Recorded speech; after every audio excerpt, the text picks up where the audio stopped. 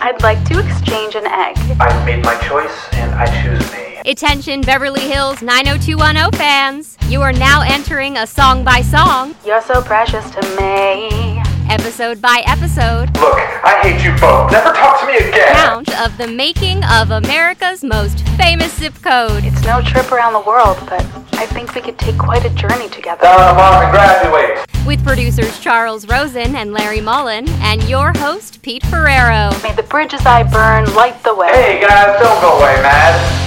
Just go away. It's now time for the Beverly Hills 90210 show. All right, we are here Exactly, you guys. on the very first episode here of the Beverly Hills 90210 show. And I have our panel of experts and fans. Let's reintroduce everybody here. We have Larry Mullen. Hello. So tell everybody when you were with 90210. I like to say that I'm the college years. I wrote the first episode of College, and I wrote the last episode of College. And there were 128 episodes in between. Very cool. And then we have Lily, who's with us representing the fans on this episode, right? Yes, Lily Amarim, and I help manage 3 of the Facebook groups.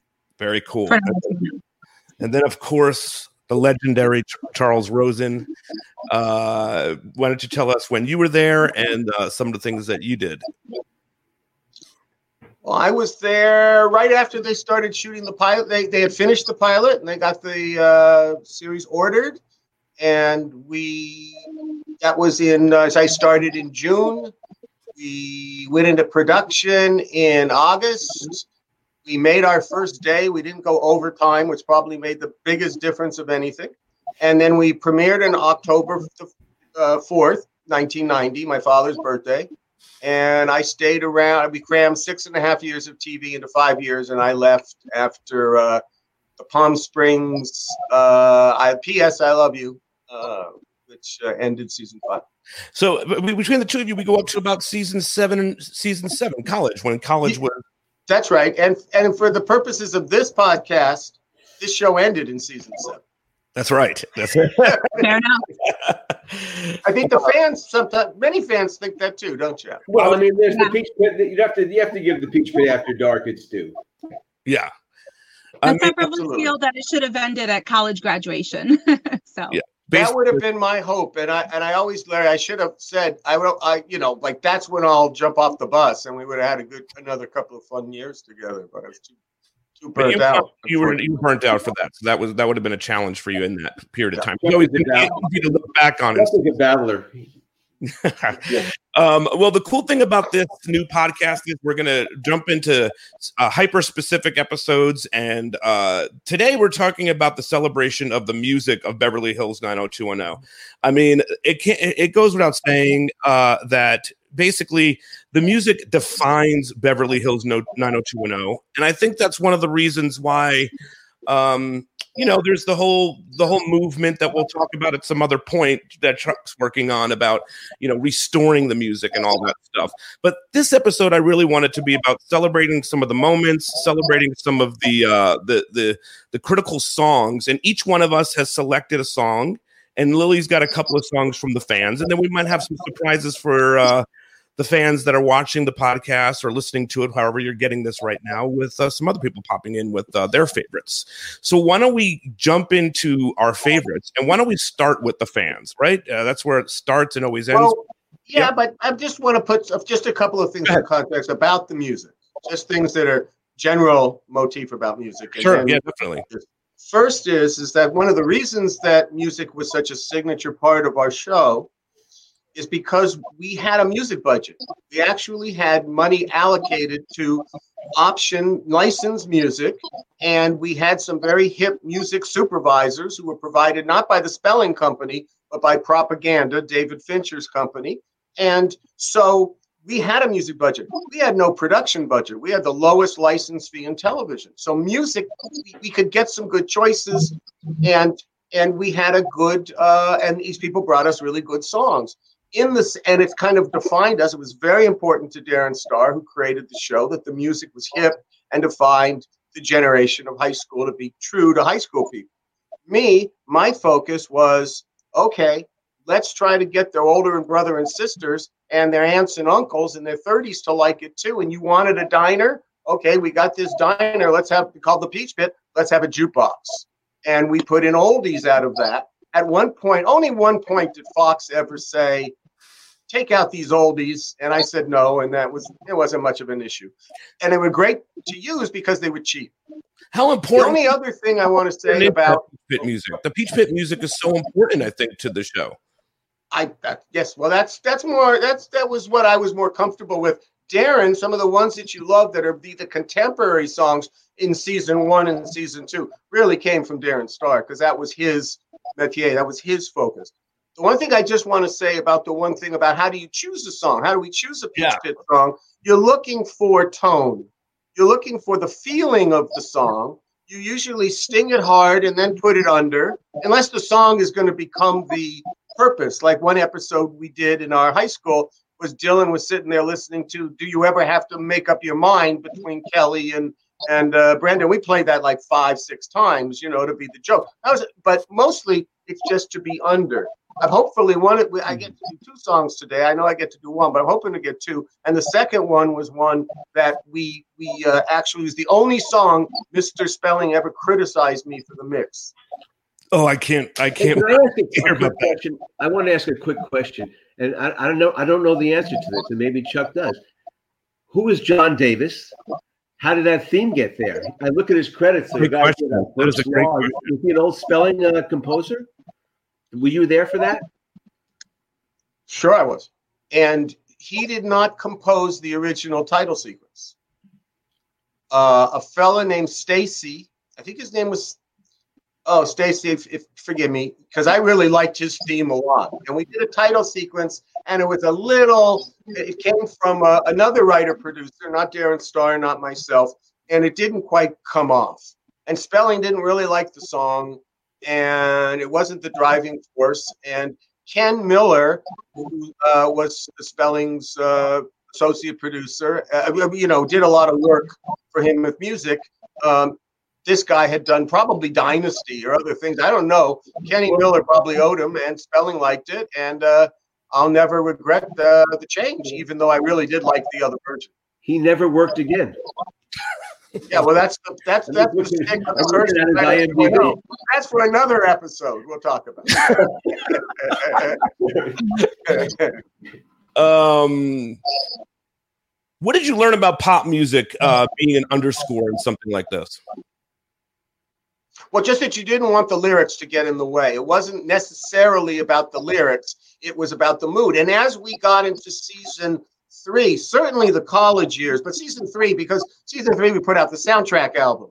Right. So we had institutional support in Irving Azoff, who's a major everything. And he is Steely Dan and the Eagles and many, many things after that. He had his own record company for a while. And so we got some artists, we got some songs, we had some money to spend on things. We have music videos with the artists, and including Jamie. I saw one recently with Jamie Walters, actually.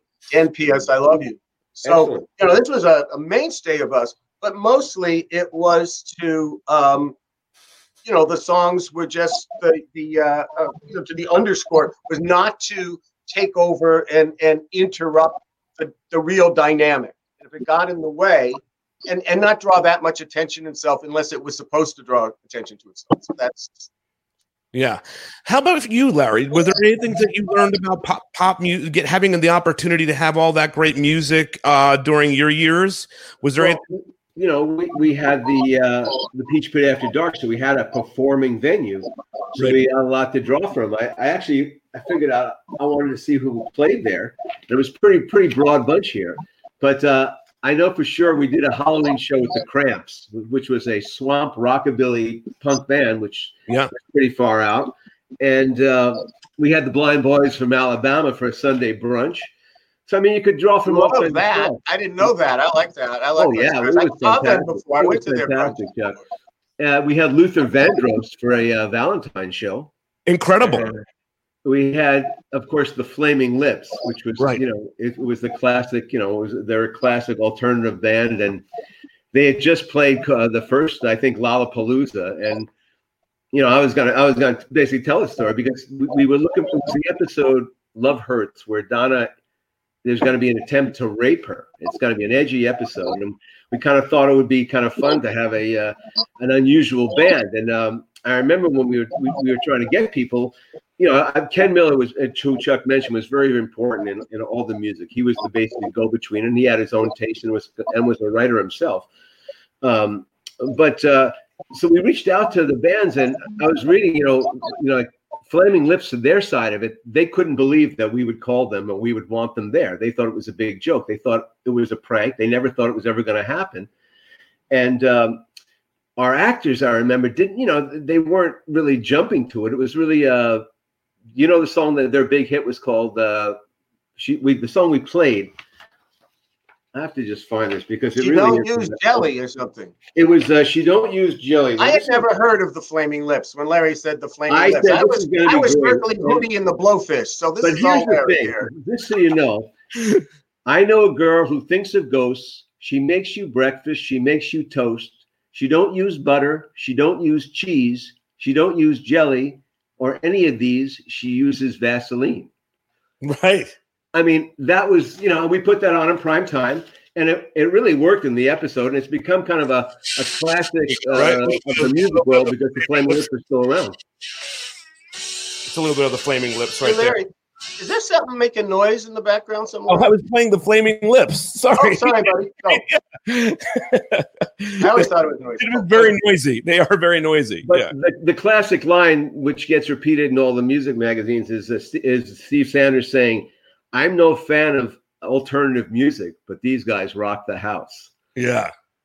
And, it was pretty funny. Dude, so let's go through some of the choices here that we went through. And then there's a couple more questions I have about anybody that turned you down and maybe some songs that you had opportunities to. So I want to jump into some of that, but let's go through some of the songs. The Flaming Lips being Larry's. Lily, I'm going to pop you back here. I muted you because there was a little bit of some interference there. Sorry. So what is the first one? I think we all know what the first one's going to be that the fans selected. But go ahead and tell us what you got.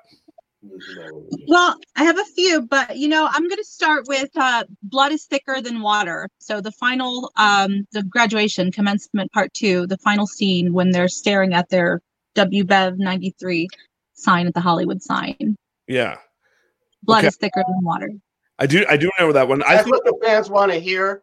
That really is the one they want to hear. Okay. It was. I think the one that they really want to hear is Losing My Religion.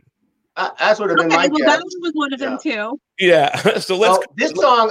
Why don't we talk about this song a little later? Because that song was put in, I think, on the mixing stage. That was not the song we wanted to use. I've seen it cut to the song I want to use, thanks to our friend in Cincinnati, Larry, and it's fabulous. My song, but this one's, okay. Yeah, so we'll talk about that a little bit later on. Let's go to the big ones that came up a bunch in the Losing My Religion. Yeah, so Losing My Religion. Let's start there. Chuck, how does Losing My Religion get into this episode of 90210? And I'm going to mute you again, Lily, but just because it was getting some feedback there. I'll leave you off. We'll see how. You have to remember we were coming off a full season. 22, and now we're doing summer episodes. So the way we looked at the summer episodes, and Darren Star. Chuck, I'm going to interrupt you real quick. We have a special guest that's going to pop into the feed here. Okay. Are you guys ready for that? Before you move forward, we are being joined by someone that's popping in. Christine, how are you? I'm well. How are you guys? We're all good. Good. Nothing at all. How is quarantine treating you? I'm a bit of a recluse anyway. Some of my friends said that when it first started that I was overqualified for quarantining. And I think for the most part that's proven to be true. I think that I'm sure we all have waves of like, wow, I can't do it anymore. I feel sad today, but for the most part, I'm okay. That's good. So the topic here is the songs from the celebrating the music of 90210. Are there particular songs that you have a connection to from the seasons? Yeah, of course. First of all, in high school, I was super punk rock, and I was a huge fan of the Cramps. So Chuck let me write the episode called Gypsies, Cramps, and Thieves that the Cramps appeared on, which was a highlight for me. It sort of tied my youth to my current life at the time. So that was really fun for me. That's awesome. And I know that the DVDs don't have the original music on them. Yeah. But I think Chris Isaak, Wicked Game was used to great effect. I think either in a Brenda Dillon breakup or a Brenda Dillon reconciliation. I think in season 2. I think it's a reconciliation, right? Yeah. Mm-hmm. The reconciliation, exactly, and really a terrific song. And then there was the song. What song, Christine? Do you remember? I haven't looked at it recently, so I don't know. Do you remember what song was playing when you went up to Lookout Point, first with Brandon and then with Dylan, or the opposite way around? Like there was some song. We played the same song, and it might have been. It was Wicked Game. Yeah, Wicked Game. That's what I thought. We did a 2-play on that.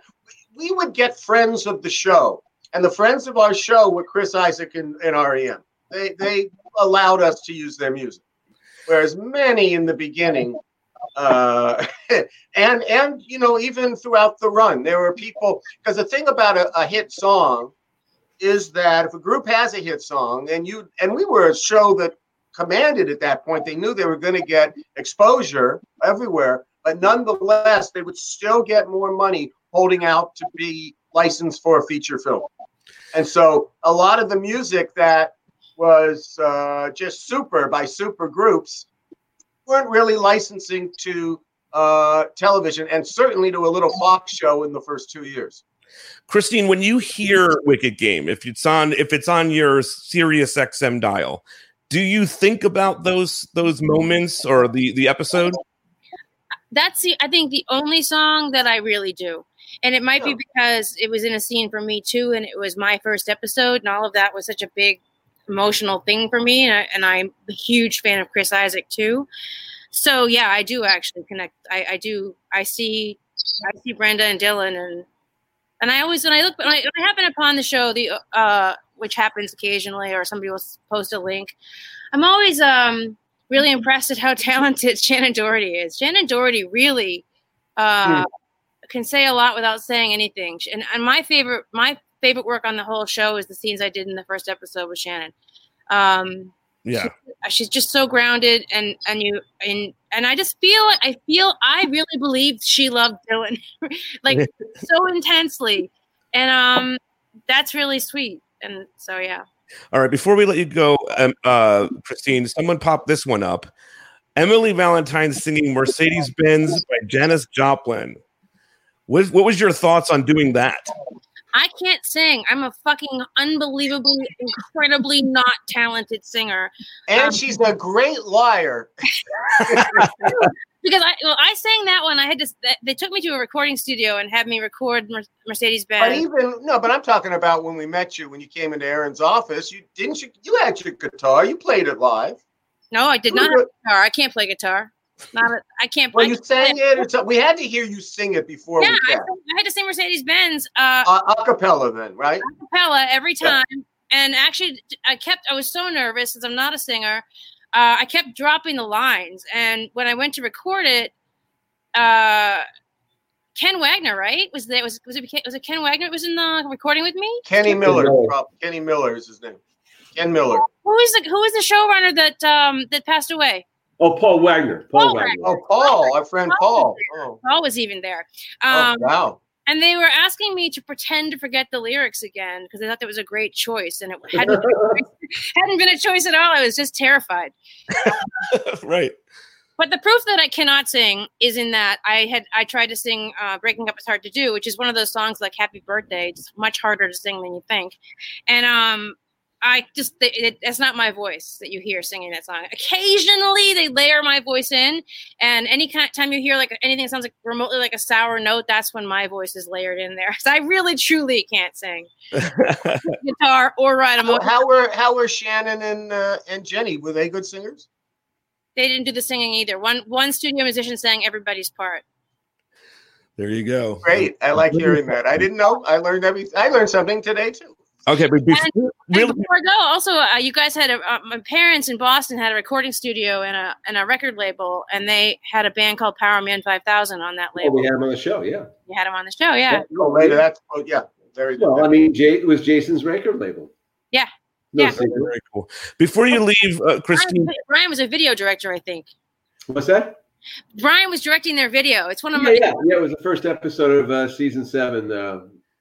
Yes, I did write the song "Don't Be," which was a nihilistic song of and we had it. Yeah, it was interesting. Very cool. Before you go, real quick, I know Chuck, when we did a thing before about the Stones episode, you said that the one person that hung out with you through the entire Stones concert was Christine. So, do you have any memories of that? Oh, absolutely. Christine, because the truth was, that year, that 5th year, that last year, Christine and Jason and Karen and I, we saw each other. We actually had a wonderful dinner with you guys up in Montecito that Karen and I always remember. We left the kids with the babysitter and came up and did that.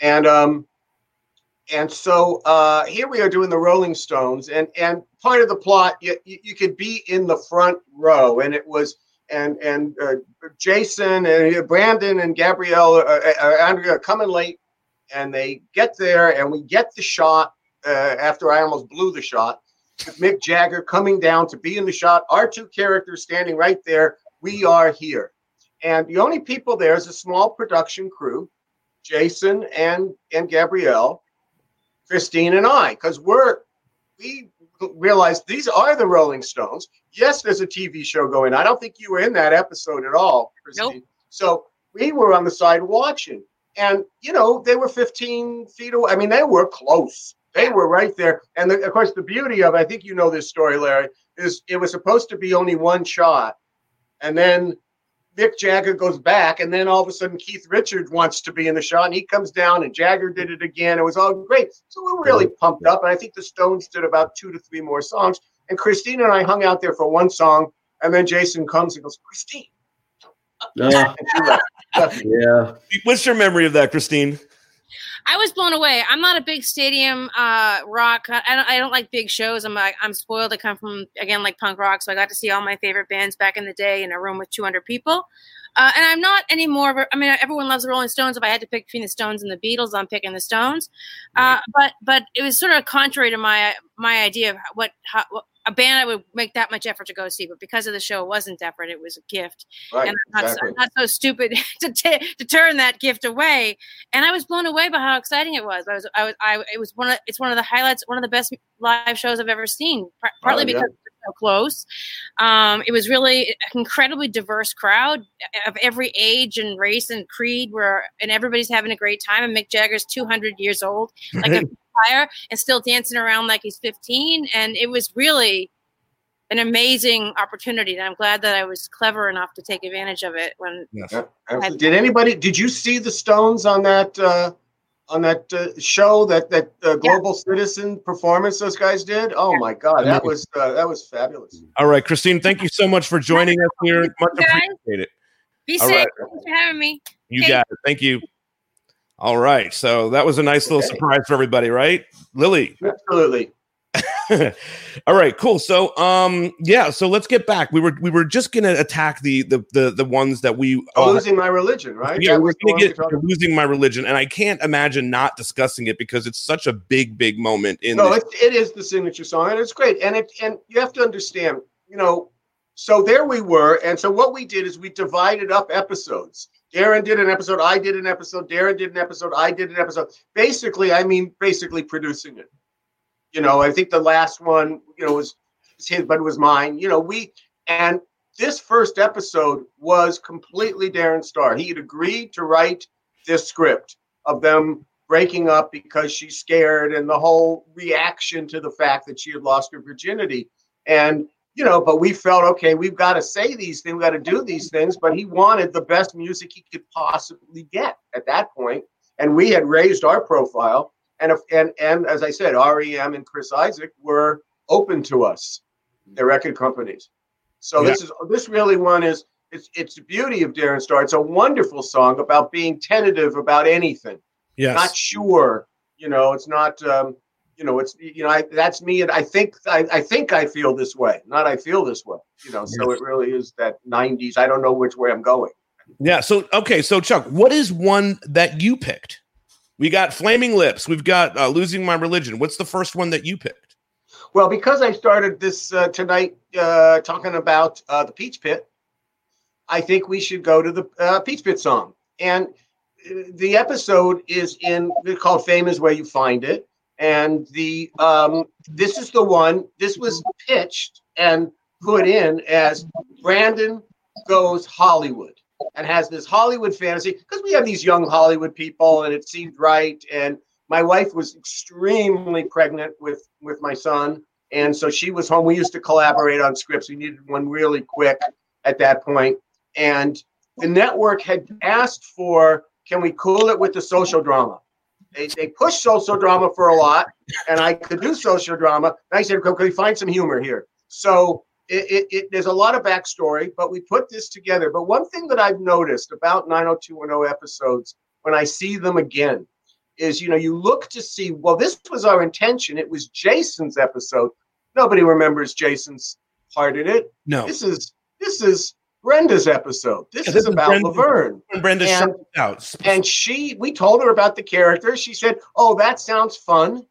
And they filmed this episode. And what Christine was talking about with Shannon's talent is that it burst. And this was as a young woman. And the one thing that you see so much in her performance when you look at the video of it is just how much fun she was having. Yeah. And what better song to put out there about teenage angst than that of another generation by Leslie Gore. It's my party, and I will cry when I want to. And I know that two of our good people, Nicole, excuse me just a second here, Margot and Nicole, I know were two people who predicted that this song would be played. Yeah. So Okay. of all the Peach Pit songs, here's the one oldie that comes out, even if it was performed and not off the box. Lily, was that one that the fans also wanted to hear about, you think? Yes, it did come up quite a few times. Yeah. So it's definitely a good pick. For me, I'm going to pick Harry Nilsson's Remember, when Andrea Zuckerman leaves the cast. I picked that because there's a moment where Andrea, the character, you really like Schmaltz. That's why you picked it. Like Schmaltz. I love him. And there's a moment when the character says, I feel like Dorothy, that she's leaving Oz in a way. And I think that song really captures that moment. Do you guys remember that? Chuck, I would say Jessica. That was a Jessica Klein episode. One of a really great writer producer for the show, and I think it was the penultimate episode of season 6. 5, buddy. It was the one before Palm Springs, and it was saying goodbye to Andrea. Andrea left then. Oh, that was the one she left in, the second to last episode. Of you're right. Okay, so yes, that accompanied it, and then the. And Jessica's husband at the time and writing partner, Steve Wasserman, was a music guy. He was one who had strong opinions, and this was the song he picked. I love Harry Nilsson. I used to listen to Harry Nilsson in college all the time and regretted I didn't have the piano. I froze up. But I'll tell you something, but I have to be truthful, because you said this song, and I said to Larry, when did you use it? And Larry comes back and says, I didn't use that song. And I find out that, it's I want to say, I think we should put in perspective. Steve Wasserman, when you wanted Schmaltz, you went to Steve. Steve really, that's what he really would deliver, understood how to really bring blood is thicker than water. And I assume that Steve must have picked this song. Yeah. Yeah, and so with this song, it was one that I didn't remember, and I went back to look at the episode, in fact, and which I enjoyed recently, and the one thing, and there it was, and it was really a nice tribute to Gabrielle. But the reason I didn't remember it is because the only thing that anybody really remembers out of this episode is "I Choose Me." Yeah, and that's the big "I Choose Me," and it eclipsed the music. The music was a good use of the music, good song, but it's not, for me, what I remember out of the particular episode. Well, listen, speaking of that thing, we have a T-shirt design, and you guys haven't seen this yet, neither of you, but I want to show you the first T-shirt design for this new Beverly Hills 90210 show podcast. Ready? Here we go. I'm going to try to share my screen and show you. So if you're looking for T-shirts, this might be a place to a great design. I think it was the perfect timing for this. So I am going to share my screen. I am going to go to here, and it should be this. Boom. There you go. I've made my choice. Good start. Yeah. Well, there you go. All right. I just thought the timing of that was perfect. So eventually we're getting into this new podcast thing. I think this is new for all of us, and we're trying to think of some fun things for you guys to have, and that's one of them. All right. So let's move on to your next choice. And I think there's people that are shouting him out already here. Stephanie shouted him out, and I know, Larry, you picked this one. But I'm sorry, that's the wrong one. Here we go. Boom. Hold On. Ray Pruitt, Jamie Walters. We used this song twice, I realized. Maybe even more, but certainly twice we focused on it. It really was the introduction of the character. Can you hear me? Yeah, absolutely. Yeah. I can't wait to I think we talked about, Chuck talked about how, I think last time we had a podcast, how Jamie was discovered. He came out of a show called The Heights, another spelling show, and he had a #1 hit. And I checked it out, and I think 3 weeks after he had the #1 hit, his TV show got canceled. So that's the kind of luck Jamie had. Right. Anyway, I think spelling must have in his heart wanted to do something good for the kid. He brought him into us, and we went, yeah. He played guitar for us in the room and everything. We went, geez, yeah, we have nothing like this. And plus, we really liked the new album. It was a Steve Terrell produced album, and the single was Hold On, and it had a lot of heart in it. He was able to really sell it. And when we first introduced the blue collar character, it gave him another dimension. So he was a blue collar character, but he had this great talent. And Donna, we could really tell a pretty good story, which she really needed, because she was coming after Brian had broken up with her, and she had watched him in the back of the limo with Ariel Hunter, I think. So this kind of gave Donna a real hot flame, and someone who the rest of the cast could hate. But in the performance of it, we also did a performance of it where he's an usher with Don at the Rolling Stones concert. Right, back to the and while they're setting up, he sneaks on stage and grabs the guitar, doesn't get killed, and sings the song to an empty crowd. And we piped in kind of applause. He sings a song to an angry roadie. Exactly. He does get thrown off the stage by a very authentic-looking roadie. We have another special guest. The roadie is here. And poor Chuck had to handle the call from SAG that complained about my appearance. I don't know if you remember, Chuck, but they were very upset.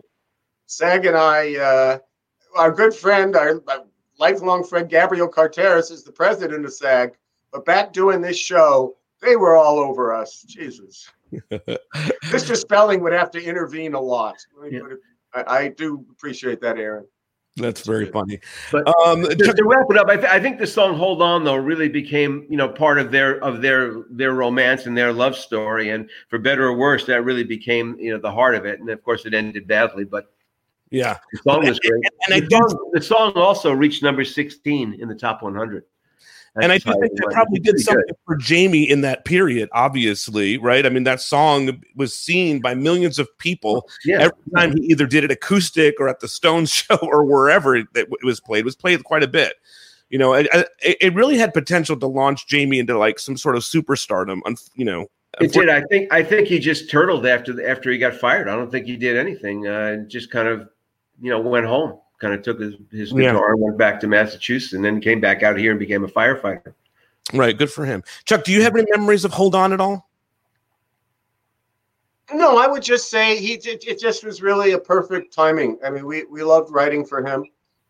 As I say, I've watched some of the episodes, and I think he was directed, and maybe we were writing him a little too harsh, so he had nowhere to come back with his class enmity. He was really pissed off at these college kids that everybody else really loved. So it was very hard. We created him out there, and it started to be a little, as an acting thing, it just started to be repetitive. But that's as much as the storyline that we could muster at that point. We didn't have. I really like. Well, anyway.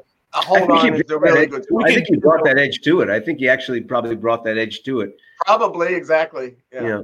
I wonder if he was. I couldn't answer this, but I don't know how well he got along with the cast. I don't really know. Yeah, that's an interesting question. I do think that the Ray's character. I think there's definitely guys in high school or college, right, that can understand hating the group. Right. So I think he definitely spoke to another portion of the audience that maybe was being not ignored, but just, accidentally ignored through the. Oh, yeah. God knows we had haters. So. All right, Lily, what do you got next? So we have someone asking to talk a little bit about the things to do on a rainy day and Color Me Bad. I feel like we have to talk about Color Me Bad here, and I'll show that question. That's Beth. We need to talk about Color Me Bad and things to do on a rainy day. Epic. Well, there's preview there. So, again, this is when we started to get a music profile. And somebody says to me, there's this wonderful group that wants to do it. And they sing a cappella. And I like that. And we saw them perform. And, it was, there was no Boys to Men yet. Would I have taken Boys to Men? Maybe. But they were really good and were very sweet. The episode, so we did a number of ones. And the episode itself was shot at our Bellage Hotel, where we went to many times in high school. It's where Dylan lived. It's where we swam in the pool. It was on the roof. We used this a lot, this hotel. And it was... the Felice Martin, we had just done all of this, a bit about the condom, and you have to do this, and she's the conservative. And look, marriages are what they are, and she was fooling around. Now, the interesting thing, I don't know if you feel this way, Larry, but once we cast Donna's father, that nice guy, why was she cheating on him? It was kind of weird. But at the same time, she never cheated again. She never cheated again, as far as I know. No, it was really, she became a different character. It became a different thing. Yeah. But we used it because also we used infidelity so much with Jackie Taylor. Kelly and David that we really didn't need her to be that anymore. Right. Yeah. But she's a great character. I think we could delve into a whole Felice thing. So let's save some of that for the future because she's a very, very good character. Her name was Catherine Cannon. Yeah. Okay. So we did Lily. I'll do mine. So Chuck will save yours next one for the next one. But, I'm going to say the Lyle Lovett song. Yeah. Nobody Knows Me. That's definitely Larry period. Right. And this is of course, the episode in which, Dylan, Tony dies and, Dylan, it plays in that episode. Larry, why don't you give me some? Well, it's the episode that Dylan's going to be leaving. I mean, it's kind of the end of everything. I think the episode, the lyrics are kind of like she knows I want cream in my coffee, and this, and it's kind of just about intimacy and how it's over. And we realize it's really over. It was a big tearjerker. That episode, One Wedding and a Funeral, which Steve Wasserman wrote, I think was. Of the single episodes, not a double, it was one of the highest. It was the highest rated episode, at least certainly up till season 7. And it just carries the mood. It's you've got Brandon there saying goodbye to Dylan. You got Dylan on a motorcycle with a little cat strapped to a knapsack on his back, and his wife. He's seen his marriage and his wife die in all one day, and it's a fantastic episode. And they really it was beautifully laid out and mixed, and it was perfect. And I realized the original choice for songs was Somebody's Crying by Chris Isaak, which we couldn't get. And then we got. Oh, really? Chris Isaak wouldn't give it to you by that point? Really? Yeah, because I remember now. I always remember it as Somebody's Crying. I had to go back and look at it because that was the song we originally chose. And then this one came in there. And I think, again, dear Steve, who's no longer with us, I'm sure picked this out. Yeah. As the backup. Steve really was. That's what, when Steve would deliver, it was always the schmaltz. He would go places that we just didn't have with us, I love it. I'm going to just shout out Courtney, who also suggested, Courtney Sheldon here, who's on with us on Facebook, also suggested that Lyle Lovett song as well. Beautiful song. Probably the only song I know by Lyle Lovett, right? Me too. Me three. Yeah. All right, Chuck, what's the one? What do you got next for us? I know this is going to go. Well, this is a song. Yeah, this is a song that not anybody is going to pick but me. And it really means a lot. And it's interesting because we started off with Losing My Religion, episode 1 of our summer episodes, Beach Blanket Brandon. I'm going now to talk about episode 2, which was called The Party Fish. Yes. Because at that point, we were filming at the Beverly Hills Beach Club, which we created. Mm-hmm. And Brandon was the job there because network executives and my friend Sandy Grushow said, you're doing summer episodes and we want you to, and what do you think about doing the Flamingo Kid? And I said, I love the Flamingo Kid. We can do that. We found the club. We did put these things together. Ironically, where the club is located in Los Angeles is next to the beach that all Beverly Hills high school kids and junior high school kids would go to, called Tees Beach at the time. So I knew this club really, really well because where would Beverly Hills kids be if there wasn't a club right next door? So anyway, here's this beach club, and Brandon and there's a whole story about it, and we established Brandon. But as I was saying, so many artists would not license to us. And Elvis Costello decided to do it. And what I want to say, and I didn't, and I'm sorry, so let me loop this back here, is that when I heard we were doing summer episodes, well, yes, I was excited. But it also, as we got into it, it made me sad because I had that experience every single day at the beach where the beach sky was blue and the kids were a little more innocent, pre-pot, all of that, high school stuff in the back of the wall, the cool kids and, all of that, and in the water and, and smoking a lot of cigarettes. That was the California that I remember. While we started to film this episode,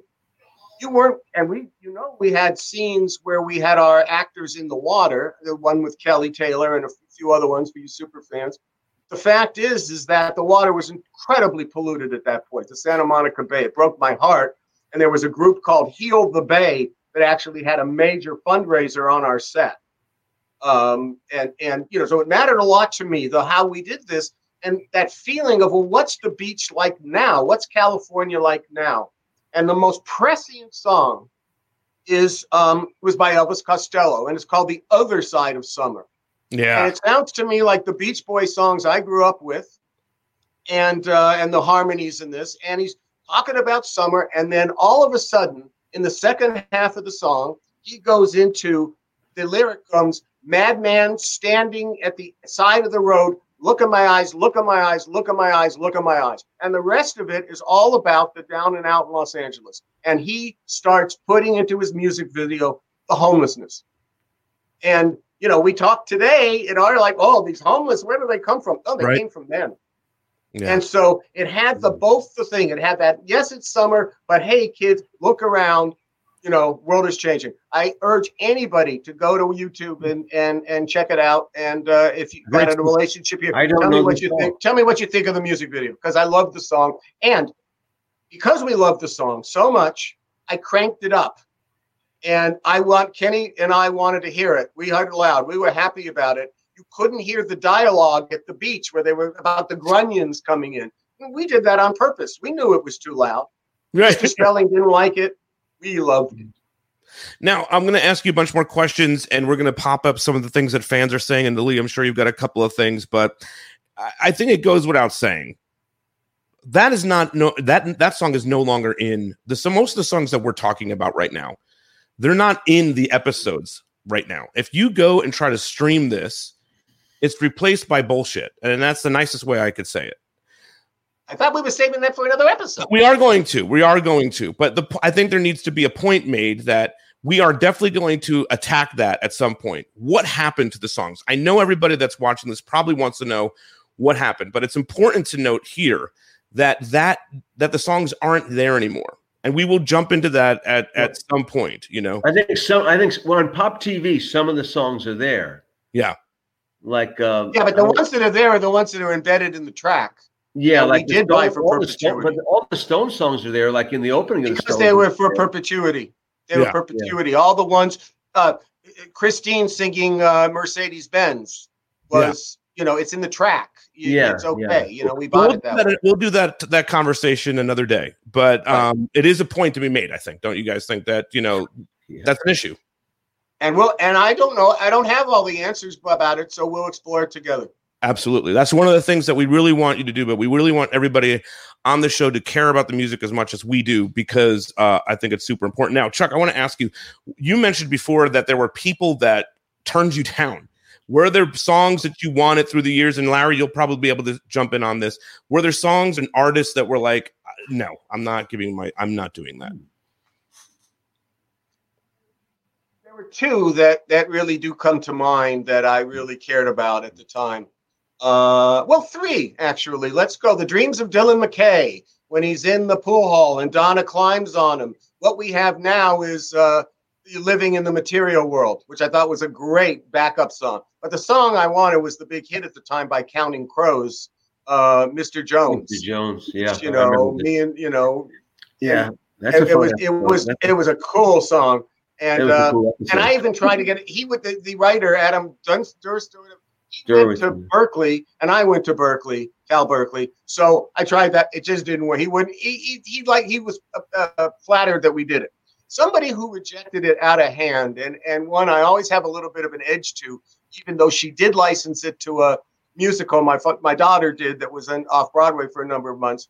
And I'm talking about Melissa Etheridge and the song "I'm the Only One," and the song that was supposed to be playing in the Fire show, the one where the lesbians show up, Sarah Melson and all the other show up at the rave, the song was supposed to be "I'm the Only One," which is the hottest, sexiest, lesbian, we don't say the word then because of this, and it's a great song.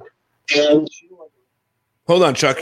Your mic got a little distorted there. Pick up. Can you hear me now? Yeah, we're good. It was a great song, and she just didn't want to do it, and I felt badly about that because it was the way we were feeling about. We were not exploiting homosexuality, and even though she was closeted, God, I don't know if she was then. I think she probably was. But look at her video; it was very. You know the video I'm talking about, Larry? Yeah, I do. Yeah, I hadn't really made the connection though, because I don't think she was outed at that point. That's probably why. Yeah. And we were pre-gay and a lot of stuff. Was there another tune? You said there was three. Oh yeah, I think there was some Madonna. I don't blame them for. I don't blame them for.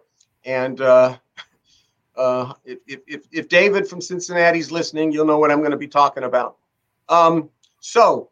The song that would be perfect to end the high school series of for 90210 would be, in my opinion, was The End of the Innocents by Don Henley.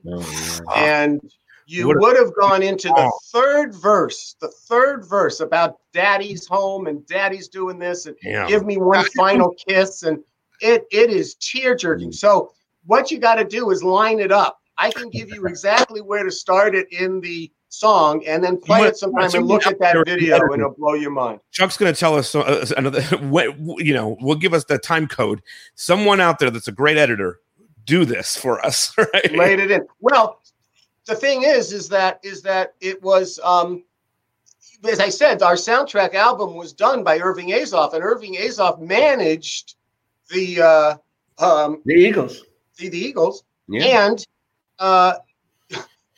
it turns out Don Passman was the lawyer, Larry. So my daughter-in-law's father and my daughter's father-in-law is the person who said no to us, it turns out. but it was because Henley's a singer-songwriter, and he wrote it for a completely different circumstance, and he just kept wanting to own it. But it was the perfect moment, and it was high school was the end of the Innocents, and it reflected in the where we went with the college episodes. When Larry came on, we started to become a more adult show, a more transitional show than we were in high school. Yeah, Jessica, it was Melissa Etheridge, in case that cut out for you guys. That's who we were talking about before. Melissa Etheridge. Yeah. What about for you, Larry? Were there songs that you guys requested in your period of time, or even maybe artists that played at the Peach Pit that you guys wanted? By the way, I think it's fascinating that I would never think the Rolling Stones would ever agree to be on this show, and they're not even in this category. You can still watch it. You can check all their old music. Like, that seems kind of crazy to me. You know what I mean? Like, the biggest band in the world, you could still check out that episode. Anyway, go ahead. Well, I mean, we've discussed before, but I think what happened was Fox was sponsoring their tour, the Voodoo Lounge tour. Got it. So Chuck and I said, "Whoa, this is pretty cool. You think we could pull this off?" And goddamn, it happened. We never thought it would happen. We had like a code name for the show. It was called Rock of Ages, I think. Yeah. The real name was Voodoo You Do So Well or something. But I mean, even up to the end, we kept thinking something bad was going to happen. But what about guests and artists maybe at the Peach Pit After Dark? Were there people in that time period? I mean, sure. We wanted to have Nirvana. We wanted everybody, but we did. I can't remember specifically, but certainly. I'm not going to tell the Spice Girls story. Never mind. Oh, come on, go for it. Yeah. Good. Well, all right, Jason, please forgive me, but we actually had the Spice Girls for the end of college graduation, where Kelly Taylor's father, who was a big venture capitalist, is actually going to end up going to jail, decides to do a big gesture and throw a big party, and he's going to have the Spice Girls. And the Spice Girls had approached us; they wanted to do the show. I mean, that's when I presented it before the director and producer of the show, who was the director, which was Jason. Jason literally looked at me like I had two heads. Like, it wasn't bad enough we did the Rolling Stones. Now we're doing the Spice Girls. This is it. I'm out of here. I'm not renewing my contract. We're getting the Cardigans. Ooh. When I had to kind of look them up on MTV and kind of watch for a while to see like love fool. Just very light. Just no one remembers. Anyway, so that's the show that I got fired. That's the band I got fired over. I kind of had overstepped my bounds at that. Wait, point. on the Cardigans or the Spice Girls? The Spice Girls. I died on the Spice Girl hill. And let me say, and someone who was not there at all of this, and who's remained friends with Jason all of these years as well, just like with Christine. Jay, all our cast was really traumatized in the first 2 years with Teeny Bopper. Yeah. They were on so many Tiger Beats and so many this. Exactly. So the Spice Girls, I imagine, I've never talked to Jason about this, but I imagine he thought, Spice Girls, Teeny Bopper, what are you doing? Yeah. I'm not going back there again. And guys, I've read Jason's book. I don't know if you guys have read Jason's book. He's kind of... You mean the novel he wrote? He's kind of spoken about... Certainly the 90210 stuff is not accurate. Speak about this? Yeah. No, he didn't speak about this in general, but in general, I think he regrets some of the thoughts that he had in that time period. So it's totally fine. It just was what it was at that point. But I would have gone. It was just a big gesture. It would have been a big deal for the show. Totally. And again, Jason. I mean, Brandon Walsh wasn't booking the band. It was Kelly Taylor's father. Right. And so anyway, that's the story. That's my hill. Was there ever a song that you were presented and you said no, absolutely not? And then this was this was an episode that really that actually won an award. Thank you. It did win an award. It won an Imagine Award, and it was East Side Story. Mm-hmm. And it was the episode in the first season where the housekeeper's daughter comes to West Beverly High School. Great. And uses the Walsh's house as a as the address where she's living, and basically she's in a witness protection because she saw a murder in Pomona. Her father was a professor, and this is his brilliant girl. So I did that. You weren't expecting Carla. Thank you, Lori. Yes.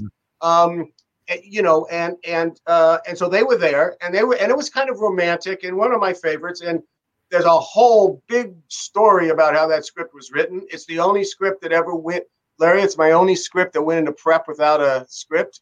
Ooh. And anyway, hard one to do for me, right at Christmas Vacation, and in the first season. But Jason, who was going to dance, and he was going to dance with her. He didn't have the authority yet to say, I'm not dancing. He had danced in some of these early episodes. Definitely. And they were going to go down the line. We had some great dancers in the different thing, and I wanted there to be some romance. So because of that, I picked a song that had a romantic underneath, instead of a song that nobody had ever heard of, which starts this way. I'll actually sing it right now. Okay. Everybody dance now. Boom, boom, boom, boom, boom. Right. So that was the one I should have chosen. Yes. I want to be the kids, you know. Lily, do you got some more fan thoughts, fan requests? And I've got some here that I can pull up for you guys. I don't know if you guys can see the comments. There's a comments button there that people are asking with, but you can learn that trick at some other point for a future episode. But live comments. All right, here's Todd says, "Hey, I will put the End of the Innocents in for you tonight if you want. Tell me where to start. There you go. Thank you. You give your email after the show, or however you do it. You give your contact information to Peter or Lily, and we'll give you the coordinates. Okay, there we go. Thank you, Todd, for that. Okay, Lily, what do you got? Another iconic song, "Damn, I Wish I Was Your Lover" by Sophie B. Hawkins. Yeah, that was big. Could have easily selected that song to be one of my two. That was the difference. See, we're now in the third season, and it's a song that's starting to get radio play, and we can go to them and say, you know, your song would be perfect for our show. Can we use it here? And they did, and it's just it's that opening thing, boom, boom, you know, that the organ does. It's just really puts you in the mood, and it really kind of justified their whole thing together. They were you could see, they're really a couple here. So I loved the moment, and the song was perfect. What about the prom with Kathy Dennis? That's Brian Matthew Serta, I guess is how you say your name. Well, Kathy Dennis was on our studio album, our soundtrack album, I should say, and so we used a lot of her music. The one that I responded to was I thought a really cool dance song called "Why." It was offered. It was on our album, and sometimes you have so many details and so many battles to deal with every day that sometimes, you mean we can do this? Okay, fine, let's go. You don't really. There might have been something better. In fact, one young man I talked 90210 music with is always saying, well, wouldn't you love to use the Beatles, or I put you with this song here? Wouldn't it have been cool? And it's like, well, yeah, but I didn't say it never mattered. Yeah. It was the music that we had to choose from is the music we did. Right. Okay, here's Sarah Page Hall says, who chose the rave? Favorite people, and she knows that. All right, hold up, Larry. Your mic is cutting again, so just take a second, and then you can answer this. But who chose the Rave Ups to play at Spring Dance? Sarah Page Hall. Sarah Page Hall. Really good friend of the show and a friend of mine. I appreciate that you're on here. Yeah. The Rave Ups were completely Darren Star. He was directing. I was his first directing assignment. Darren has developed into a really fine director. That was the first one he did, and it really came out so well. But he needed a band, and he needed a band that played original material, not covers. And he needed them to be a kind of that would be at a prom, the kind of an upscale garage band, as it were. No offense to the Rave Ups. I never met them. I wasn't even on the set while they were shooting any of that. But it worked out, and that's how it came about through Danielle Gelber, who was I remember Darren asking her. She was a former Spelling employee who had moved to Fox. do you know a band like this? Because she was a player too, and she, suggested the Rave Ups. Okay, and Sean Paul asked, I guess it's more for Larry, No Doubt was supposed to play Steve's Party. Gwen Stefani didn't want to. Have you ever heard that? Oh, yeah. That is, so the one we got the Goo Goo Dolls for instead. Which is great. Yeah, I think that might have been through that. I think there was we did cast a little bit of a net there for that. That was going to be a big gesture party on the Queen Mary and favorite episodes. Yeah, I think that did happen actually. Now it's starting to come back to me, but we were happy with the Goo Goo Dolls, who were a pretty big band at that time, and I'm sure that episode's been stripped of all the songs. I have no idea. A very short episode. They played about 5 songs, I think. Lily, do you got any more? I do have one, and it involves the intro song. I don't know if you guys had any part of that creation, but that guitar break when it's Luke's appearance, that kind of bad boy. Where did you guys come up with that? Everybody's done great singing so far tonight on the show. It was just a way to show. I guess it often came from Ken Miller, who, as Larry said, was a songwriter himself and who very fine pianist in this. And he did feel the music that we had.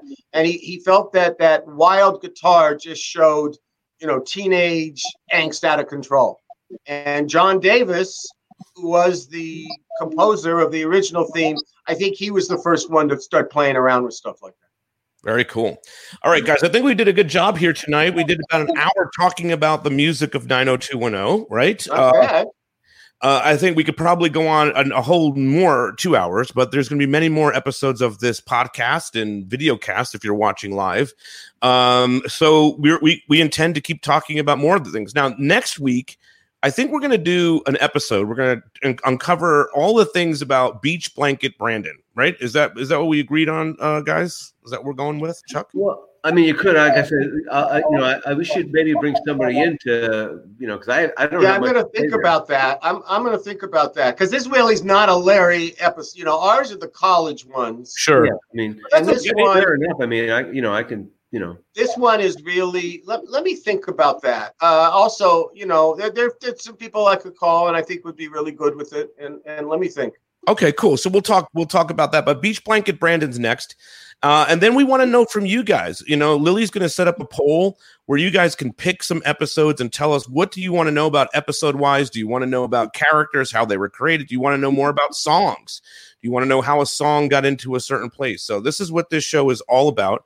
We're just kind of getting started here with the Beverly Hills. Here's the one thing, though. Here's the one caveat about this show for the fans. And we did make reference to this in our first one.